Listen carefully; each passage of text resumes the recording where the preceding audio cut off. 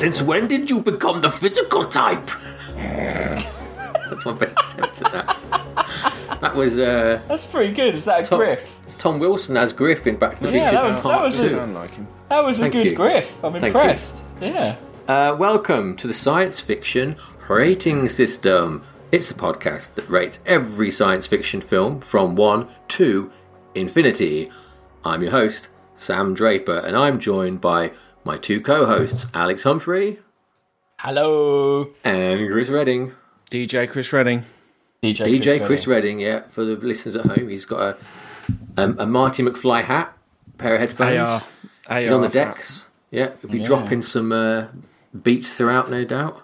Power of Love, maybe. Yeah. Or, what's the other one? Back in Time. I like Back in Time. Yeah, yeah. Or next week, we'll be doing Double Back, which is the next good song. Anyway, yeah, so this week we are watching Back to the Future Part 2, and next week we'll be watching Back to the Future Part 3. And this is because we re-ranked Back to the Future Part 1, and it got top of our list. Deservedly so. I rewatched it since we... I know it's the wrong way round, but I rewatched it because we talked about it, didn't we? And I was like, I don't know whether to show my son or not. Or the incest, is it too much? But do you know what? We watched it, and it just all went completely over all that stuff. It would. But it's weirdly like the most. Because it's full of incest, it's actually the most anti-incest film ever made. Because he's so, credit to Michael J. Fox, he's so uncomfortable in every one of those scenes. He is so hideously uncomfortable. They never, ever back down for how upsetting it is for him. He's just he just doesn't want anything to do with it. I forgot how, because there's more than you remember. Oh, yeah, there's a lot. Yeah. He just is always just I need to leave, I've got to get out of here, and just the whole build-up to when he's supposed to, pretend to hit on her so he can get punched by his dad. Yeah. It's just, he's just he's so, racked with, I don't know, he's just so upset by having to it's the only way you could play it, isn't it, really? Yeah, no, it's brilliant. It's a brilliant... We were right. It's a brilliant film. And you're lucky for you, Logan's an only child as well, so any... latent desires wouldn't matter. He can't get a picture out and be like, what's going on here? Right, yes, so Back to the Future Part 2.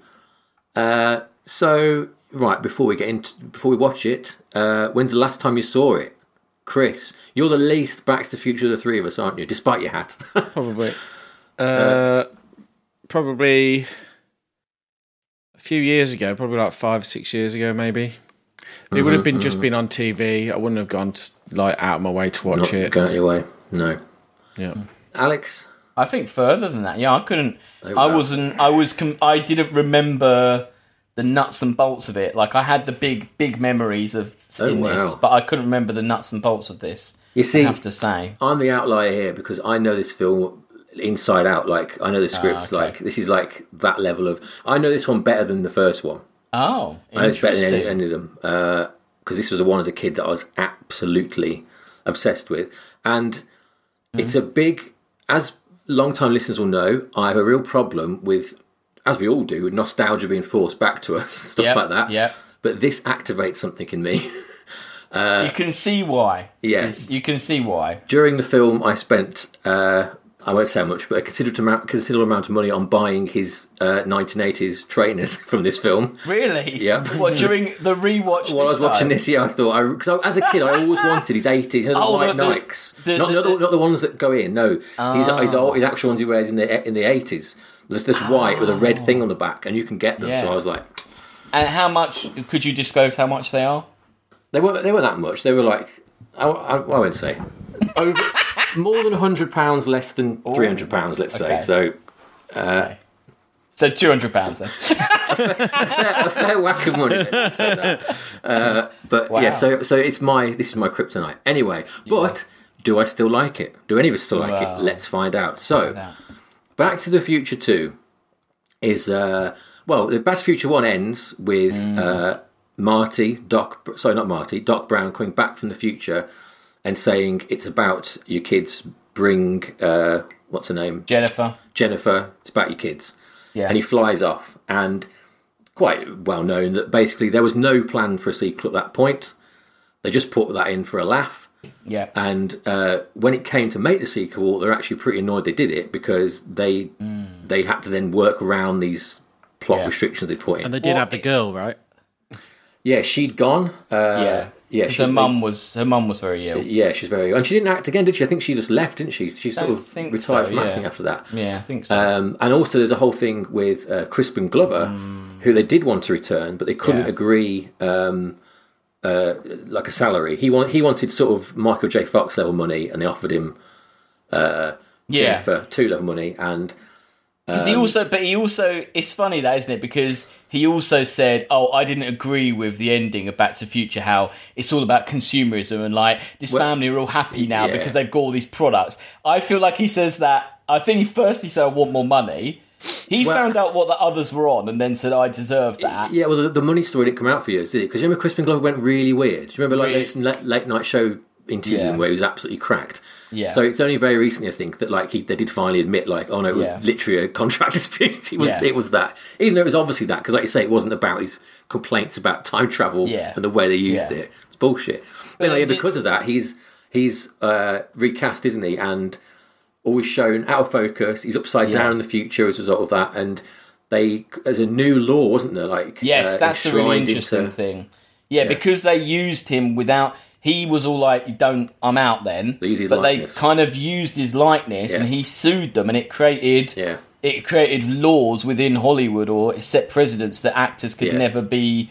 That's why I guess we're in this level of Marvel, or when Disney sign you up and they buy your head, your face forever. Basically, totally, that's why we're here. You can't. I don't think you can sign a contract as an actor now without it saying like you don't get permission to use my likeness without consulting me first. Unless it is specifically done, and that's because of Crispin Glover. Yeah, and then he has got a point because like it is, if you look closely, it's clearly not him, but they do go really out of their way to make you think it is him. He's so good in the first one. Though. He's really good. He's such a great bit of casting, and how he plays that character so good. And it's a pity because as well that he was never supposed to. George was never supposed to die in the future. There was supposed to be more plot lines if they got Crispin Glover back. Yeah. So they and I can imagine if he'd gone back, it would have seeing an actor that good do a weird version of George in that alternate 80s would have been brilliant. Yeah. It just had to go a different way because of all that, didn't they? Yeah. So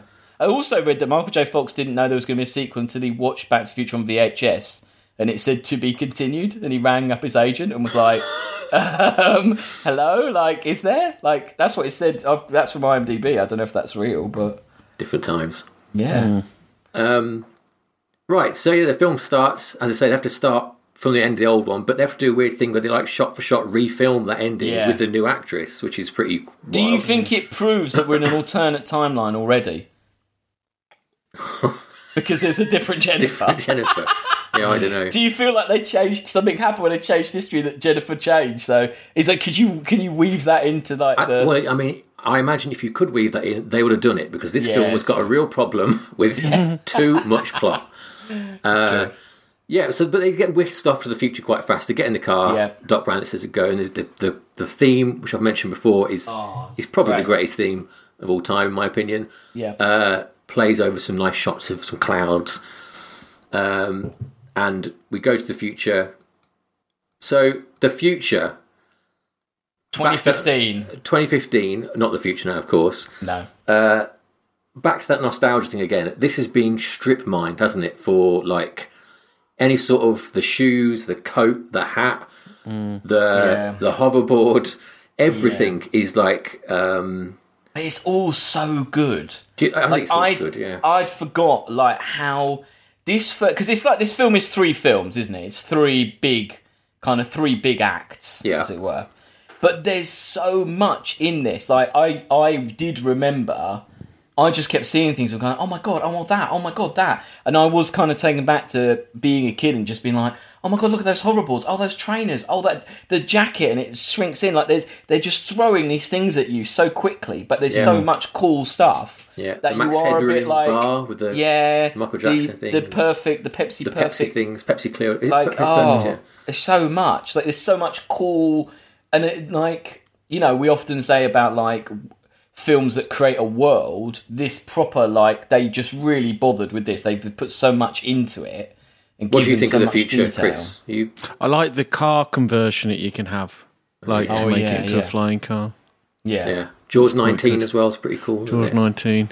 Yeah. Is it a real Jaws 19? Because you were talking about Jaws the other day. In 2015, they made a trailer for Jaws 19, all the ones, which then takes you through all the episode, the film, all the Jaws, and it's very funny. They get really stupidly ridiculous about. It's a bit like the end of 21 Jump Street or 22 Jump Street, where they show you all the sequels. So they go through all the sequels in a silly way. But there isn't. How far did Jaws get? Got up to 5? 4. Yeah. Jaws Revenge. There is a Jaws 5, but it's not actually.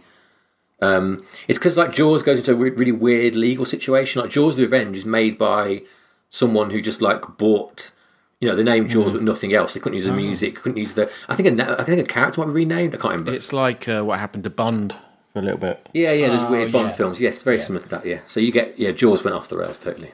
Funnily enough, I watched Jaws 2 on 4K the other day, and it looked bloody beautiful. It looked really good. I've never seen any of the Jaws sequels. Jaws 2 is worth watching. I don't want to ruin the. 2 is not a bad film. 3 and 4 are terrible films, but 2 is not a bad film. Wasn't Schneider forced to do that? Was he? I could believe it. I think so. I think I saw an article today about actors that were forced to make films. Right, One of them is Whoopi Goldberg in Theodore Rex, but I feel like I can believe it. He's good in it, though. He's good in it. Yeah. It is basically a remake of the first one, but it is good. Anyway, I know to talk about Jaws, but Jaws is in this. So yes, it's the future, and the cool thing, what I really like about, like a lot about it, but I love the way they use Hill Valley as the motif to take you through time. I love the establishing shot that always comes down, and that they've always got the mayor's always there, Strickland's always there. You've got you've got a bar or a saloon or whatever. There's the Save the Clock Tower guys in this one, isn't he? He's not in the last one, but and the clock tower's been built in the third one. Like it's a great Zemeckis, like good Zemeckis. The films are like it's like a big like clockwork machine, isn't it? Like the way the start of Back to the Future when he shows you the whole film, like in that first establishing shot. Yeah, and like there's so much of that sort of good stuff where you can see they've just thought it through. So I mean, this film, the plot of this, you've got to have thought through a lot because it is so complicated. But I also I would say, in my opinion, what I like about Back to the Future trilogy is you've got 1 and 3, which are kind of they're just not straight stories, but they're kind of straight stories. And all the dicking around, all the kind of meta, ridiculous, over the top, there's multiples on top of all that. That's all in one. They do that all in one film. And I kind of appreciate that. I think there's other series where they'll just keep doing the mucking around because they'll think people want to see that. But I think I appreciate in this that they just saved all of that craziness and complicated for one film. And then they go, no, but you're going to get 2 normal stories, as it were. I think I used to see this one more on TV, and because it's got the 1950s stuff in there as well, that I used to think this was the original. And then when I watched the original, I actually was like, oh, this is a super simple story, this one. This has actually not got much going on. Yeah. Isn't it wild that they filmed this and 3 back to back? Like, I think it's so crazy that like such completely different films were done simultaneously. Well, he was. I read he was. They were filming it on that wherever that old West town is, and he was flying back after the day of shooting, flying back, doing the dailies, editing. He was doing 18-hour days. Yeah, and then flying back again in the morning. Bob Gale directed a lot of 3, didn't he? Because Zemeckis just literally couldn't be there because he was spending so long. Or it might be the way around actually, but definitely one of them was directed more by Bob Gale because of. Zemeckis couldn't be there all the time because they're doing them. Yeah, because this came out in November, and then Back to the Future 3 was the following summer, so it's like a 9-month turnaround. It's crazy. So they're in the future. It's all very cool, and they introduced the almanac, all that sort of stuff. All this stuff is just so cool. It looks so nice. It's so coherent, the world and stuff like that. Yeah. You meet old Biff, who Tom Wilson, I think, is.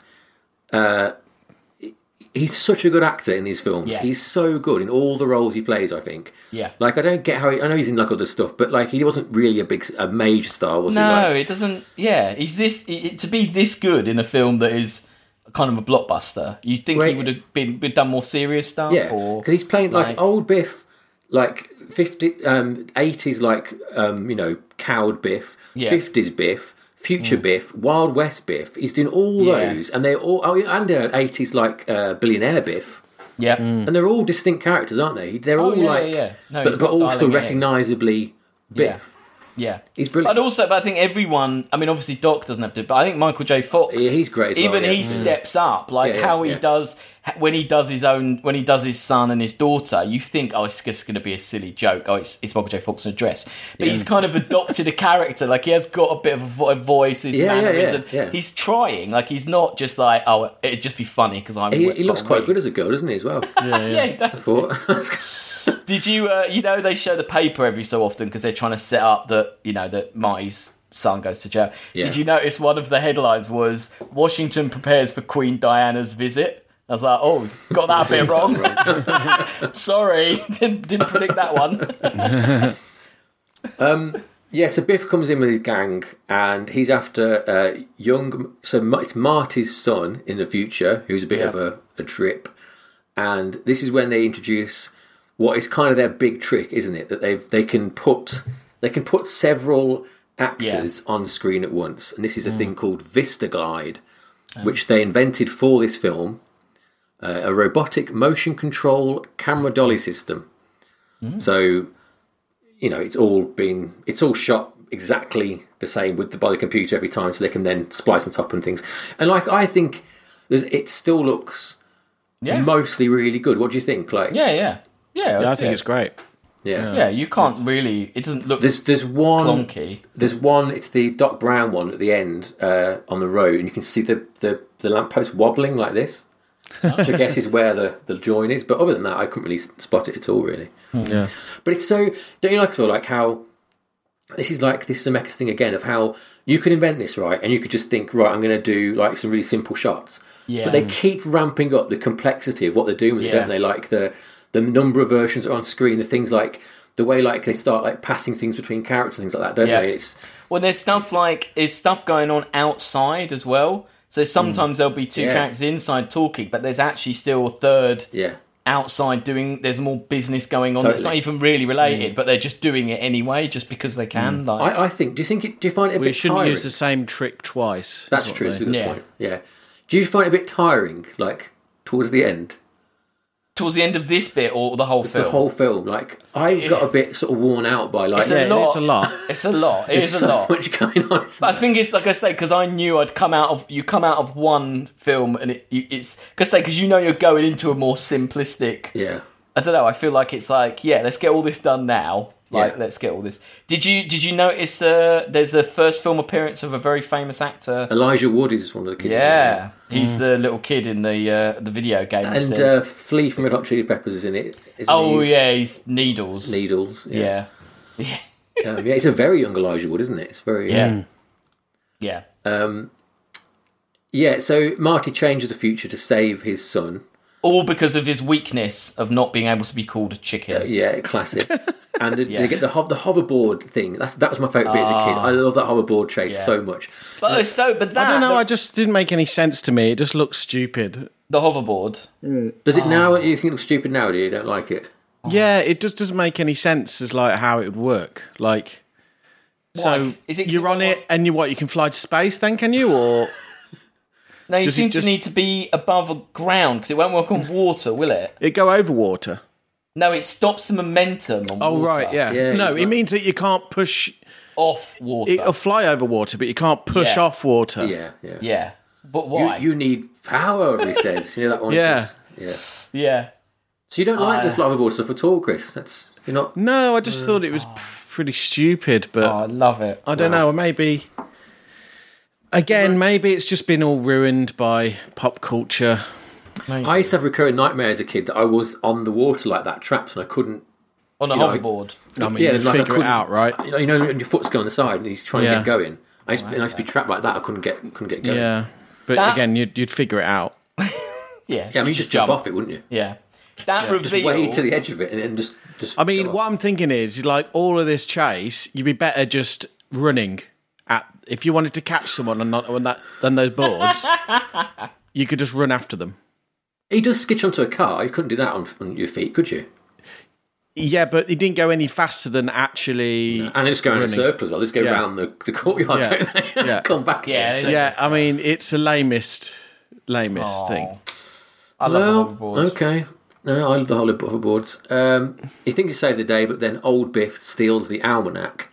Yeah, because the whole of Marty's... Well, it's weird, isn't it? Because the whole thing about Marty's son is a bit of a MacGuffin, but actually it's kind of not, because if Jennifer didn't see the facts that is ruins adult Marty's life, then you wouldn't have the final end wraparound. You know so what's it's a weird, you feel like, oh, this wasn't really anything, it's more about the almanac. But actually, it all comes back in the final, blinking 5 minutes of the film.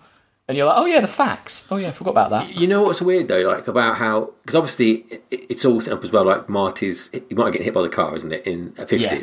Sorry, in the 80s. But what's weird about it, too, is that if you think about it, Marty's the main character, right? But his agency as a character in this film is that he decides, I'm going to cheat on a betting scam, right? Yeah. And he's told not to do it. And that is it, right? The rest of the film is literally him sort of being ferried from place to place by somebody else, told to do a thing, and it either going wrong. Characters are kind of, you know what I mean? It's the first one, the third one are about the third one's about Doc, and the first one's about Marty. The third one isn't really about anyone, is it? It's literally about time travel. The second one, yes. So second one, yeah. Which is a really strange... I think it's why this film feels so weird, is that it's almost like a computer game. It's like he's doing a set of mini missions, because it's like you've got little bits, he's got to keep doing... It's a tiny little chunks. That's why it feels... The film feels really long. You go through an awful lot, because it's so very much exciting. happens. But I think there's something missing it, isn't there? Which, as a kid, I didn't really care about. But now, I think it is that you're missing... the hero's journey in effect, aren't you? You're missing that kind of arc. Yeah. Which is so odd, because how do you come to write this film? I really too. It's so fascinating that because it isn't just set pieces. There is a really really overcomplicated plot going on. Really, but a plot that it serves to set up the third one in a lot of ways, and there is that kind of thing about it. But it does exist on its own, and it's so. It's I don't know. It's almost like you can imagine Gale and Zemeckis sort of.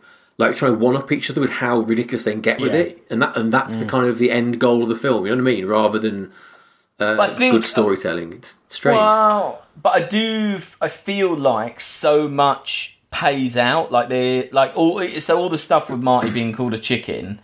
Yeah. Which I read they basically threw in because in the first film they realised Marty didn't have any character flaws, that he was just too perfect. That he's a bit boring, really. So they had to throw in. Come up with. Yeah, this is the best they could come up with.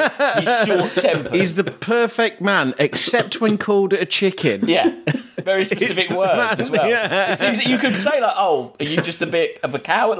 It's almost like you could say a few things and he'd be like, no, I'm fine. And then you go, oh, so you're a chicken, and that's it. Yeah. But even that, in 3, that pays out. So I think it's really well done.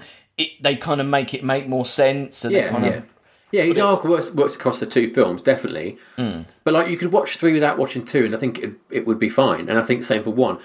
I think, and when you could watch, I don't know, it's tough because I love 2, but I just think it's you can't missing. Watch 2 on its own.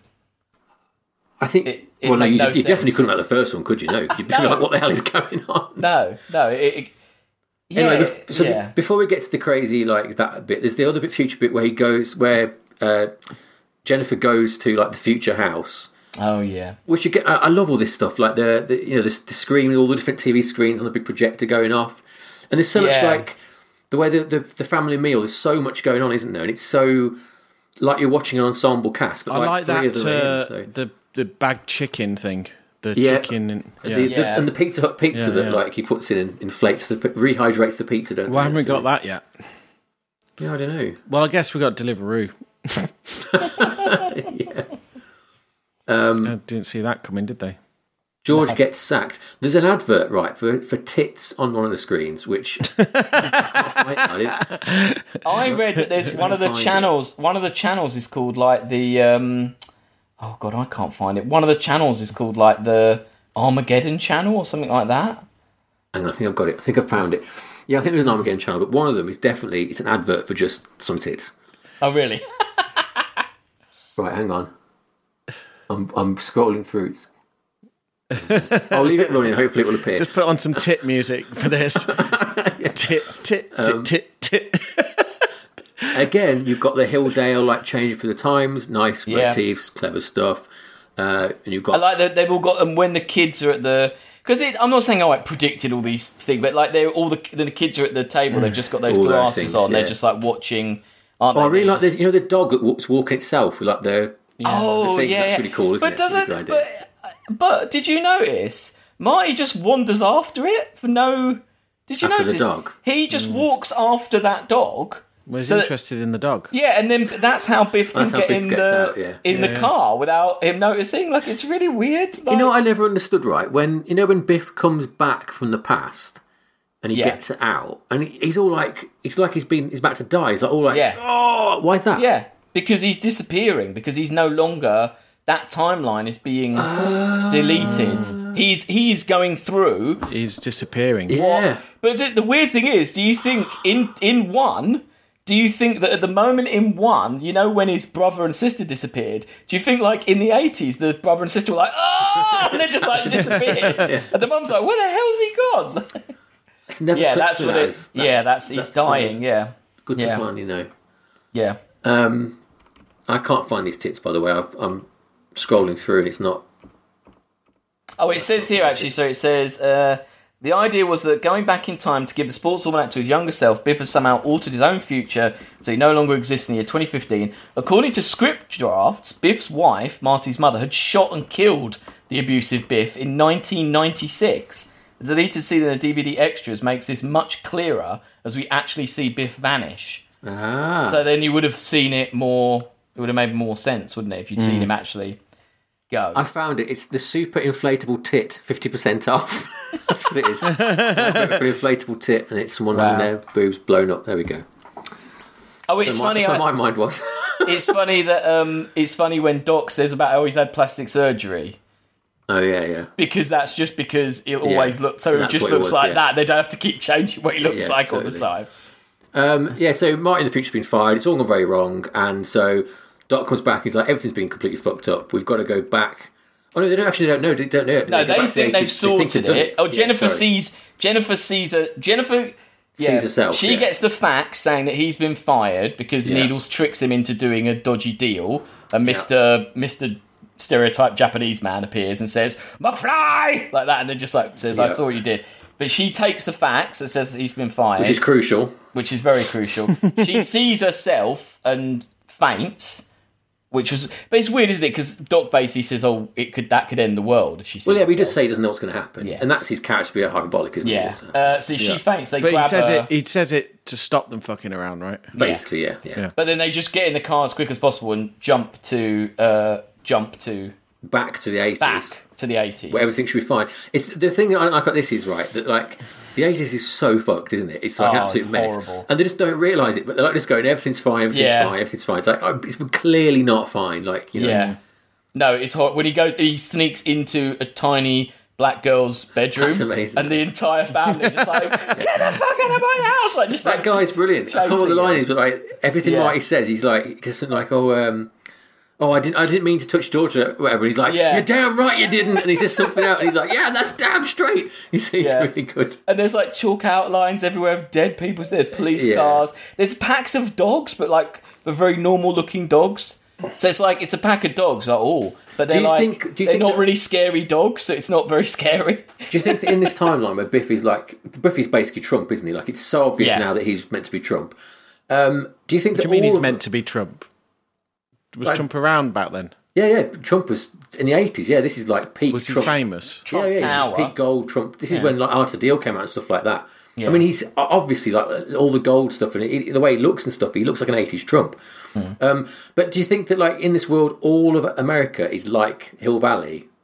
Or you think it's localised around... I don't know. I can't remember. No, or is it... Is there a thing... I thought... They don't say it, but like... No. It just you know, like, how has Biff had such an impact that, like, the whole town is this... The world is so, It's the world... I don't know, like, it's... I don't know. Well, he's got that huge casino. He's obviously inviting in, like, Hell's Angels, isn't he? To see his Biff Tannen museum. Yeah, I don't know. It just seems a bit like... Oh, he got gambling legalised. That's one right, thing he okay. did. So Hill Valley's like become like a gambling den.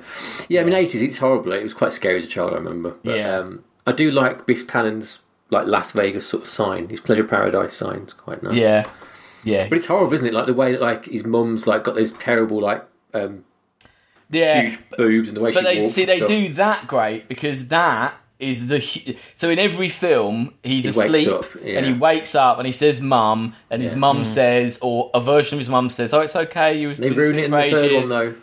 Yeah, they do, but then each time he goes like, mum, you're and then he say first it's young and then that one he's just staring at her boobs and he's just like, you're and he's so big. His head's so big. Yeah, it's something like that, isn't he? That set's really cool. The set's brilliant. Yeah. Also, really the idea of having a Biff Tannen museum and having that explain the backstory is a really smart way of getting through that really fast, isn't it? Yep. And showing the Biff Tannen's ancestor. Oh yes, Mad Dog's on that thing there, isn't he? Yep. And isn't it? This is in the moment in this where you see the clip of the Clint Eastwood film. Yeah. Is it this?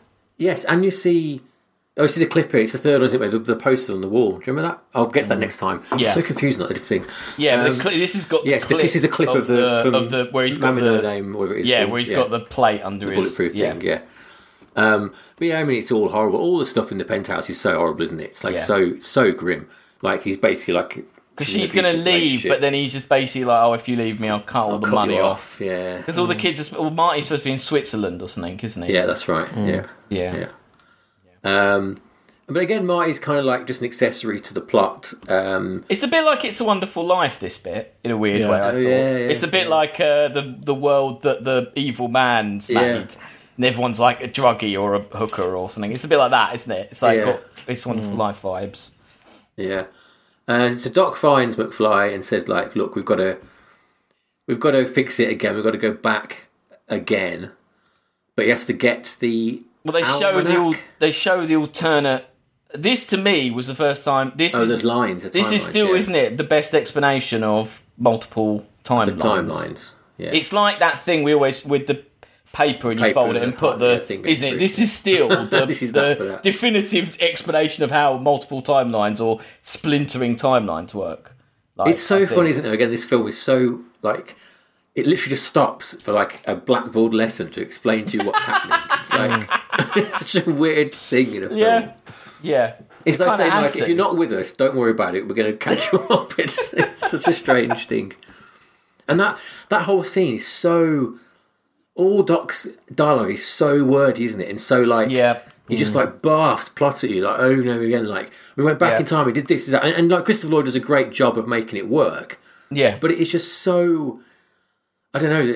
It's just wild. Like, I can't imagine... I don't know. I guess it's because... But also it works in a weird way. Their dynamic is just... I mean, it's why... It's Rick and Morty, isn't it? But their dynamic works so well because he is younger... And it's like he's got to kind of explain it a bit. It's not that Marty's stupid, but he is a teenage boy. So if it was an adult, you'd be a bit like, well, you know about this kind of thing. Like he wouldn't have to seem to explain it so much. But I think the point I'm trying to get to, I think, which I'm not sure I want to say it, but I think it's true, is like, I think if any other film did this, had to resort to this to get you through. Yeah. I'd be like, this isn't a good film. No, you know I'm what I mean? out. Yeah, no, you know what you mean. But it's a commonly used trope, though, I think, isn't it? Like where it is, but there's just so much of this, like every place they go to, Doc reaffirms the plot, reaffirms what he has to do. Like he's like, okay, now we're here because the almanac's here and the people are here, and you've got to stop this person, this person, this, and he's like. He keeps like giving you a lesson in how the script's working. But maybe, like you say, it's Barrett. It's like this film is going at 100 miles an hour. You're going so fast through it. I think it's because you're entertained still. You're still engaged because there's so much like there's action and there's stuff, and you're just like it's almost like being on a ride. Maybe I think you just take it all in because. It's not like it doesn't. Okay, it does slow, but you're back up again really quickly. The pacing is way better than the third one, for instance. Yeah. No, I think you're right. Like a ride. I think that is it. It's like a roller coaster ride. It's just odd. I just can't imagine anyone else getting away with it. You know, like that it is this sort of strange format for a film. Anyway, he goes to. What does he need to get off? Is it the almanac he has to get? They have to go because they've gone into an alternate timeline. They can't go forward. They have to go back to the point when old Biff met. But why does he go back to Biff in the penthouse? He's trying to. Why does he go back to? Because Biff tells him about the almanac and stuff, doesn't he? And he goes and young me said because he didn't know when he got it. Oh, that was it. He didn't know when the handover happened. He didn't know when the handover was because technically, old Biff could have gone to any point in young Biff's life and give it to him. So you need to know when. But he also reveals that he shot his dad in the back. Yes, and then he says that. Yeah, and he says that it is quite well done. That ominous bit when he's like, "Oh, the old man told me if a young guy or a weird scientist ever came along and started questioning me, he's like, I never thought it would be you. I never thought it would be you. Yeah. That's really cool. And I love the bit on the roof as well. I love how it's shot. The red, the neon light reflecting back onto the roof. Yeah, it's really good. And he jumps off Blade Runner-y shit there. It is very Blade Runner, isn't it? Yeah. And that shot of him with his arms crossed, come back up on the car. It's so cool. I love it. I wish I was Marty McFly. That's sort of. We all do. Yeah. So now they go back to the 50s, and it just, it goes this hyper. It's now getting wild. I love getting to see 50s Biff just being a bastard. See him he's around the street and there's kids and he's going, you want the ball, you want the ball, you want the ball? And he throws on the roof, you get your ball. It's so great. I didn't remember this, but I was a bit worried because he's got a horrible grandma, hasn't he? She's got a racist statue in her front lawn. And I was like, are they trying to make Biff sympathetic? And then literally he does that simply. You're like, nah, he's not sympathetic. You're not giving him an origin story here. He's just a horrible character. He's so good. And he's so because he's so physically big, isn't he? He's quite menacing. And he goes up to Lorraine. The mum, it's horrible. She's got a dress and stuff. He's just he's just horrible. But that's when old Biff turns up and gives him the book. I like all this stuff. I like seeing those conversations, trying to explain it to you and things like that. It's very cool. Yeah. And that's when they're using a lot of their split screen stuff again. It's so good, though, isn't it? The eye line never falters, does it? You never see it. No. What do you think, Chris? Do you think that's just loads of takes to get that right, or they just is a tech just on it? Do you think? Is it just a? I think they must have just taken because you can have a stand-in. Yeah. And you can have just exactly the right height stand. Yeah. An identical stand-in. Yeah. I guess that's what Mr. Glide did, wasn't it? Let them place stuff in the scene perfectly so they could get that right. Yeah, and as long as the standing copies what they saw in the last take. Yeah. It's just you see it in more recent films where it doesn't work as much, or there's that weird that pause between the dialogue, which isn't at all. There's never a pause, is it? It's always bam, bam, bam, bam. So well made. Episode 1, we're talking to Jar Jar Binks. Totally, exactly, yeah. So Marty's trapped in Biff's car. Biff's got the book, and it's all coming towards again this Dance Under the Sea dance. Yeah, where so this is I love this escalation as well of how obviously the first film was pretty crazy here because you got Marty running around trying to do all the stuff with his dad and trying to get back in time at the same time. But now, you've got old 80s Marty back there. You've got the new 80s Marty back there. You've got Lorraine who knows Calvin Klein, but so could recognise both of them, but needs to fall in love with the dad. Yeah. Two docs. Yeah. It's just wild, but it's so. It's very satisfying, I think. What do you think? Do you enjoy the kind of again? It's like clockwork, isn't it? I think. Yeah. I think it's so well done that you can't really fault it. It's just, and it's got I like the bit when Doc goes and talks to himself. That's actually quite a nice scene. I love that. They have that really nice little exchange. And my favourite scene in all the films, and they do it 3 times, is the bit after it goes back and they play that little the brass and Doc runs down the street going woo. Oh, yeah. It's so beautiful. The flame. Lines going up. It's so good. That is beautiful. But he says that there's in the first film there's a bloke. The outfit that the Doc in 2 comes back in the first film that you can kind of see a bloke in a trench coat walking away. Oh, right. But that was just an extra. That was completely. But because they almost had that, they were like, "Oh, well, that's what we'll have it like." So even in the first film, you can kind of see that's the other Doc kind of coming towards him or something. Like, it's just so like they just thought of everything. Like the bit with the two Docs like handing the wrench and stuff. That's great, isn't it? That scene. It's really good. Yeah, and he's like discussing it all. Very nice. So the dance happens again, and like. The kind of climax of it, that like the performance of Johnny B. Good's going on, and the idea that there's another Marty above it having a fight with like Biff's goons. The gangs, it's the Biff's goons. Because you've had three. Because in this, there's 3 Biff gangs, aren't there? There's the modern, there's the future gang, the alternate 80s gang, and then this 50s gang. Like this is Billy Zane's. Is Billy Zane in 2 of them? Billy Zane's not all of them. Yeah, he's in Back in Time. He's in this one. With hair, young Billy Zane with hair. And I was going to say, I like seeing the bits when like Biff goes outside of the hall and like he's looking through the book, and it's almost like you're kind of backstage on the events of the first film, isn't it? Like it feels like you're seeing something you shouldn't see. It's like a nice sort of like I don't know, feels a bit naughty, I'd say. No, and it looks really good as well. Like they've matched again. It looks brilliant. I mean, the bit when they're showing like Michael J. Fox in the foreground doing the solo, and that's the footage from the first film, isn't it? And in the back, you've got the old one going across. It's amazing how I mean, it all holds up, doesn't it? The only thing that doesn't hold up really is the comp on the hover car coming down into the. Yes. And they switch from obviously the model, which they drop from about 6 foot, don't they? Just like very slowly down like this. But when they show it flying off, that looks a bit hokey, I thought, when it goes. But other than that, the whole thing, it looks great. Yeah.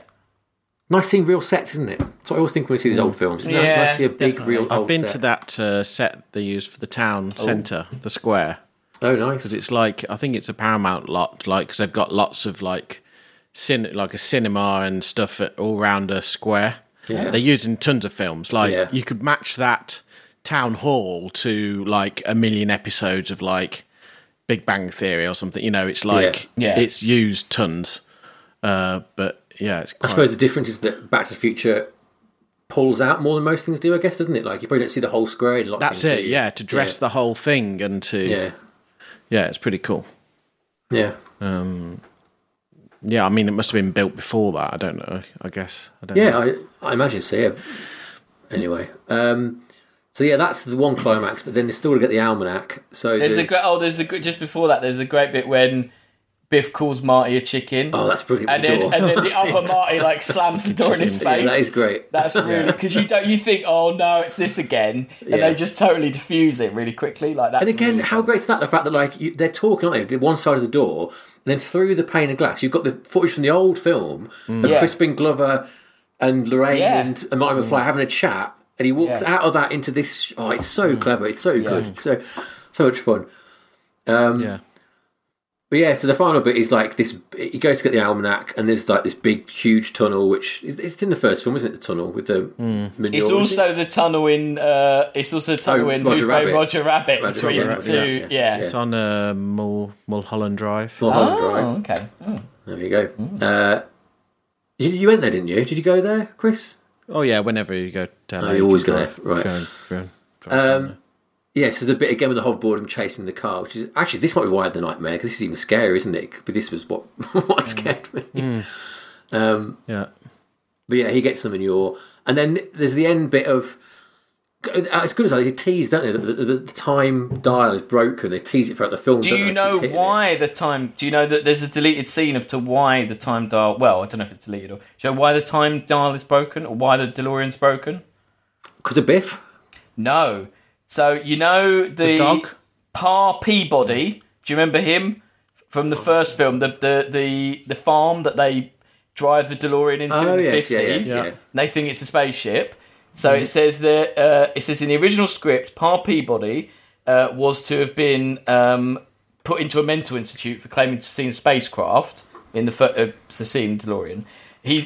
As soon as he's released, he sees the flying DeLorean and like once he's been released, sees the flying DeLorean, then fires a shotgun at it, and that's what damages the time circuits, and that's why it flicks to say the 1855. Right. But It says on the Region 1 DVD commentary, Bob Gale mentions the scene was dropped when Will Hare was not available to return for the sequel, so they couldn't get the bloke back to kind of do that. So I guess they just had to have a different reason. Is it hit by lightning? Hit by lightning, yeah. I love the like the flags they have, that little motif, motif of the flags hanging off the back. Yeah.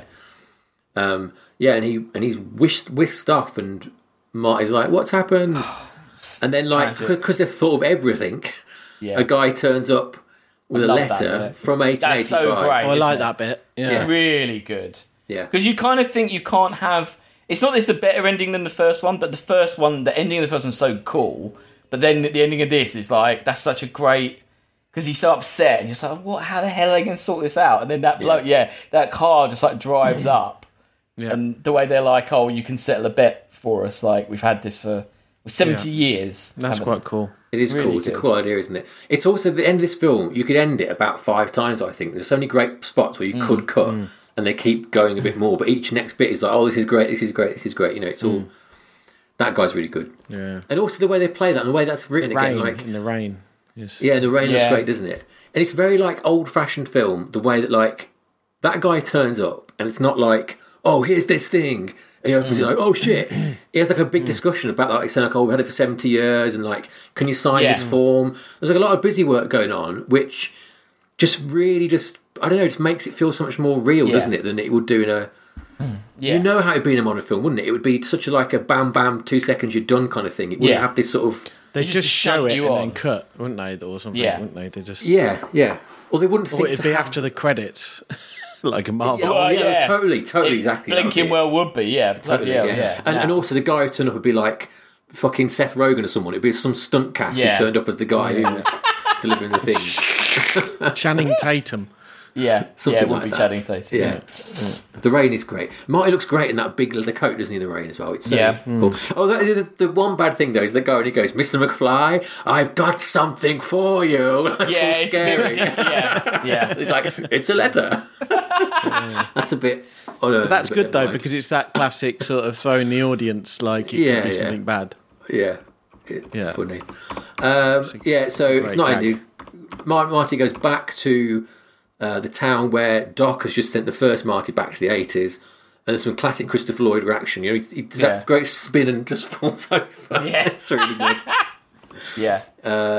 And it's good in a way, like how he's kind of peripheral in this film, isn't he? In a way that like they're all switched, don't they? It's clever, really. Very well done. I didn't really appreciate the trailer for the third film. I had my version I watched had the trailer for the third film. They all do. That's the weird thing. I didn't like that. Yeah, I don't get how they've not trimmed that off. They've all. Yeah. So I've had like I think I've had 3 DVD releases and 2 Blu-ray, and they've all had that trailer. I found I don't get it. Kind of annoying because I was like, well, I'm going to watch this next. I don't want you to show me these, and it shows you bits from the whole film as well. It's not even like. Do you know why that is? Isn't it because 2 people hated 2, didn't they? No. That trailer's there because that they show footage from literally everything they'd shot. So they spoil bits because it was just that was the footage they got ready to go. Oh, okay. So like whatever they got, they put it on there. That was in the cinema. Like it was, they showed it at the time. It was but no, you're right. It's very weird on a home video to watch that. Like. It's just a bit annoying, but I don't get it as well because it's not as though there's footage there you don't see in the third one. There's nothing particularly. There's no original score there. I don't know why they don't cut it off. I don't know why it's still on the print. It's really It's really odd.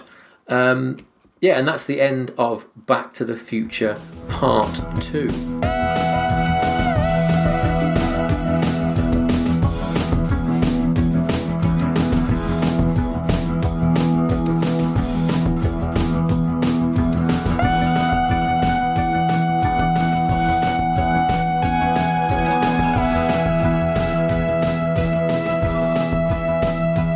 Talk for like 6 hours about a film, couldn't you? There's so much going on. I really think you could do like a scene by scene, like a podcast where you did a scene because there's like I said, they throw so much technology at you in that first bit that you could almost analyse every bit of everything, all of that. Yeah, definitely. Yeah.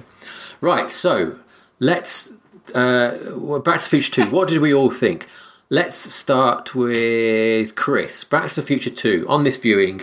What do you feel about Back to the Future? Yeah, I think it's great. As I say, like most of the years past, I've actually thought I was watching Back to the Future when I was watching this. So I always thought, yeah, it's so clever, Back to the Future, how he's going between 3 different times and blah, blah, blah, blah. And then I saw Back to the Future and I thought it was boring in comparison to what I thought this one was. Yeah. So would you say you prefer this to the first one? Is that what you think? I probably do. Because I think the first one's too simplistic in my mind from what I thought it was. That's the problem. Right, okay. But okay. And also I do like all the futuristic shit. It's quite good, isn't it? I remember when everyone was going losing their minds in 2015 when it was all they did a big secret cinema in East London, which was quite amazing, I think. But yeah, they made the shoes, didn't they? So you can buy the shoes, can't you? God, did they make the shoes? Yeah, it's got a Bluetooth app, and you can you can control the the in and out of the. They actually didn't have the motors to close the laces though, so it's a waste of time. What do you mean? I don't think it had the motors to close the laces though. They do now. I think they must have done some more because the ones now I've spent a long time convincing myself not to buy them because they definitely exist and they do work. Okay. The thing is slower than the ones in the film, but it definitely goes. It's like it's like fuck me. It's not quite as cool. Alex, Back to the Future 2. I think that Back to the Future 2 is maybe the best time travel movie there ever is. Ooh. Okay. But I completely also think that Back to the Future 2 does not work without 1 and 3. And it's only... I just think that all 3 Back to the Future films are so good and they're so great together. It's maybe one of the best trilogies. And they are really all telling one story. And I think 2's great. But what makes 2 great is 3 and 1, and without 3 and 1, like if you completely just rip it and take it on its own, you have to have 1 and 3 for it to be as good as it is. Yeah. So in a way that makes it lesser in a weird way, but it is still brilliant. And like I say, I just really appreciate that, because I probably did 2, 1, 3 in quite recent succession whilst watching these. But you really appreciate there's so many layers. But I do think that what works so well is that all of this complicated stuff is just it's like they just exhausted themselves with this in 2. They got it all out their system. And I just think there's so many films these days that just try and be so clever. But every, I love Marvel, but every Marvel film tries to be this clever, but every single one tries to be this clever. So it's just exhausting. And I just like how they just went, you know what, this one we're going to go crazy with this, and we'll just tell simpler stories either side. I know, I absolutely love it. I think it's just, I think it succeeds, like you say, there's a lot going on, but you don't get bored. It just throws so much at you. It's always, like I say, it really feels like you're watching 3 films. You watch almost it's like 3-hour-long episodes of something, really. Yeah. But, And do you think 1 or 2 is better? I think that 1 is the best. I still think 1's the best one. Okay. So I think, Alex, that's a really good point there, that it doesn't exist without the other 2. And I think, for me, it's very hard because it is so much this is like Jaws level of nostalgia and importance for me in a way. But that is hampered so much by people and did you still feel nostalgia culture? Does the nostalgia, did you still feel good about it? I still got it massively. I was in tears when Bloody ran down the road at the end. It still gets me. It really still gets me. It's still and that's why I bought those shoes, because I was like, fuck it, I don't care what other people, it doesn't matter what other people. And that's why I bought those shoes. This is you to your wife. Is this whole podcast a justification for those shoes? This is you to your wife, and this is why I bought those shoes. Sort of.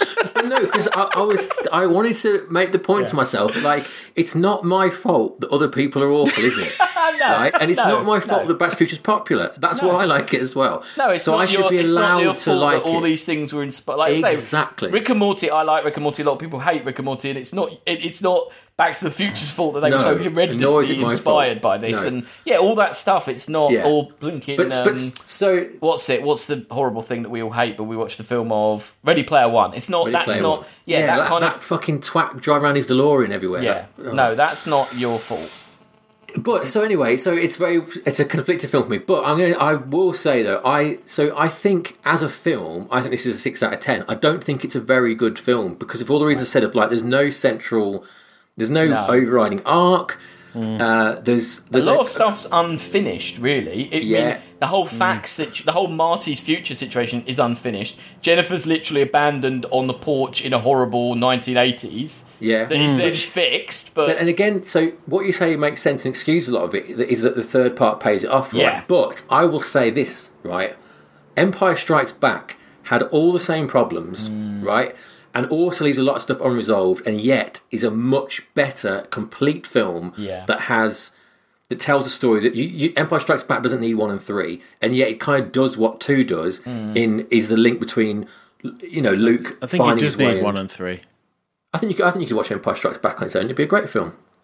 You could watch this on its own and it'd be a great film. I don't think it could though, because it's so reliant on. Because like I said, nothing concludes, and one. You're like Hoth. You're going, what the fuck is this? Who are these people? What are these guys? Yeah, maybe I guess. Yeah. What are these fucking things they're riding? I suppose, but it is a better film though. Although those things aren't in the first film. Those things aren't in Star Wars, are they? Yeah, I know, but you know that the world is like wacko. You know. I don't know. We need to experiment on that. It's the same issue. I think it's Empire. Yeah, but I think Empire Strikes Back is a better film. With Empire. But I mean, with this, it's literally referencing the first film. So, like you say, if you hadn't watched the first one, you'd be like, "What's this 1950s stuff? What? Why is there another Marty?" But so anyway, so I do like it. I do really enjoy it. I'll watch it any day. Put it on, I'll watch it. But I do think the first one is a much stronger film. Personally, I think the first one is pretty much perfect, and this one isn't perfect, but it's still very, very good. Oh, okay. So we got to score it. Let's score this film in our rating system. For those who are just joining us, we've got a new rating system. This is because we had a message saying, "What the hell's going on?" Oh, really? They didn't. Yeah. Oh, okay. Sorry. So, I mean, just keep up basically, but go back to episodes. We started rescoring stuff again. We do scores now. Deal with it. So you had someone that said, "I don't get it," and you've just gone, "We do scores now. Deal with it." That's our customer service. I at least mentioned it. Should you put that? Should you put that on the website? Rating scores now. 1 to infinity. We do scores now. Deal with it. We should change the tagline to just that. Deal with it, loser. Science fiction rating system. We do scores now. Deal with it. Yeah. Okay. Right, science. Before you talk about science, astrophysicist Carl Sagan considers this the greatest time travel movie ever made. He praised the accuracy in handling the multiple timelines as they would really happen if time travel were possible. Hang on, Carl Sagan, though. What about the limbs disappearing on a photograph? I'm just saying what Carl Sagan told you. I get that it explains split dimensions quite well, but I don't think you can hold a paper and watch someone's arms disappear and think that's the dimensions. No. And also their whole thing in this one about the newspapers. He's got to get out there though. He did put if time travel were possible. Yeah. There we go. Yeah, because the newspaper thing doesn't work because Marty Jr. could still be arrested, but just on a different day to the paper they're holding. I mean, do you know what I mean? He just holds the day's paper, and the news that day is, what if an earthquake took place on that day? Well, that's a bigger news story than Marty's arrest. Marty could still have been arrested that day. There's one line, isn't there, where he says about how we exist outside of time, sort of excuse the fact that they're aware of it all, which... Yeah. I always think that's a bit of a leap, that they're kind of immune to time all of a sudden. Also, isn't it wild, right, if you think about it, that, Marty McFly, all the events from, the last half an hour of the first film and all of this film is about, 6 hours of that guy's life, isn't it? Because he goes straight back, then he gets back in the DeLorean and he goes off again. Yeah. Oh, no, he's taking... Yeah, he's not really been doing... He must have, the worst, jet lag or time lag. Yeah. Imagine living that. Yeah. Anyway, so science. So fuck Carl Sagan. I don't know. They do... Yeah, it's quite good, though. 7? What did we give Back to the Future? Can I remember? Oh, probably. I can't remember. 7 sounds good. Craft. High on Craft. It's exceptional, I think. Exceptional Craft. It's great. It's an 8 or a 9. Yeah, I think it's a 9, because I think... No. Yeah. Nothing really... No, it's so... It serves the story so well. They're not like... Yeah. We're not watching...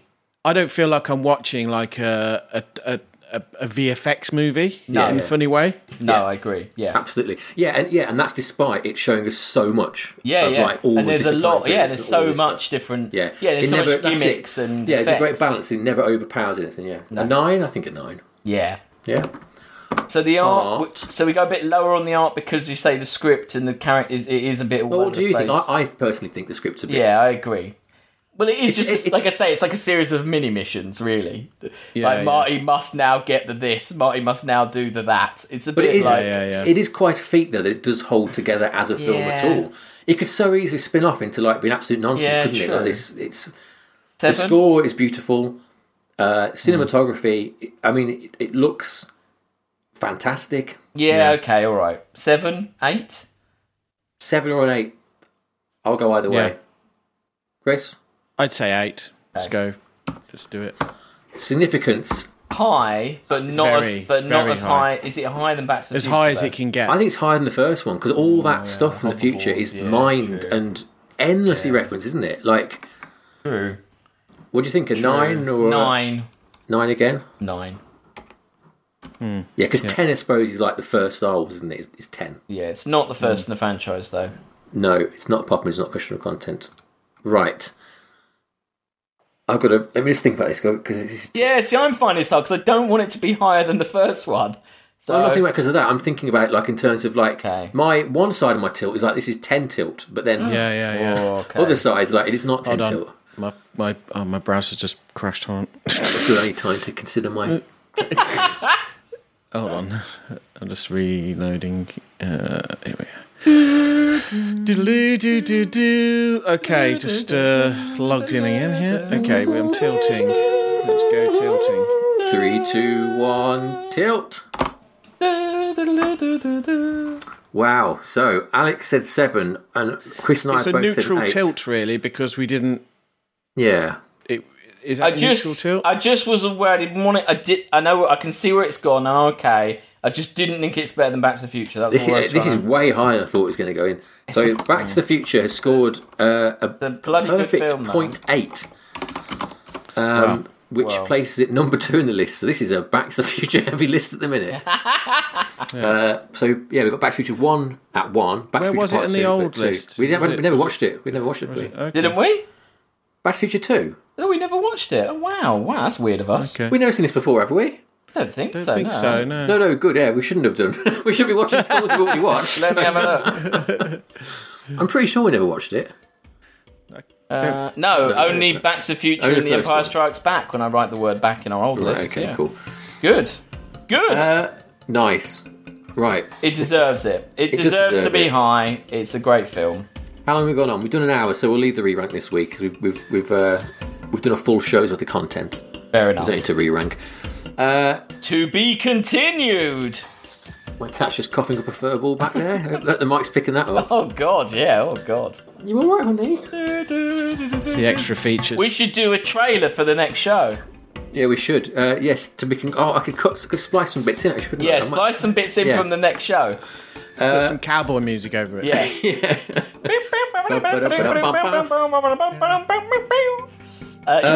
Right, yeah, so join us next week for Back to the Future Part 3. If you want to get in touch with us, it's sciencefictionratingsystem@gmail.com.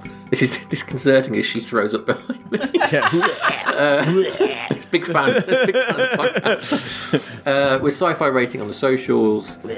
And we're back next week with more Back to the Future. See you then. Bye.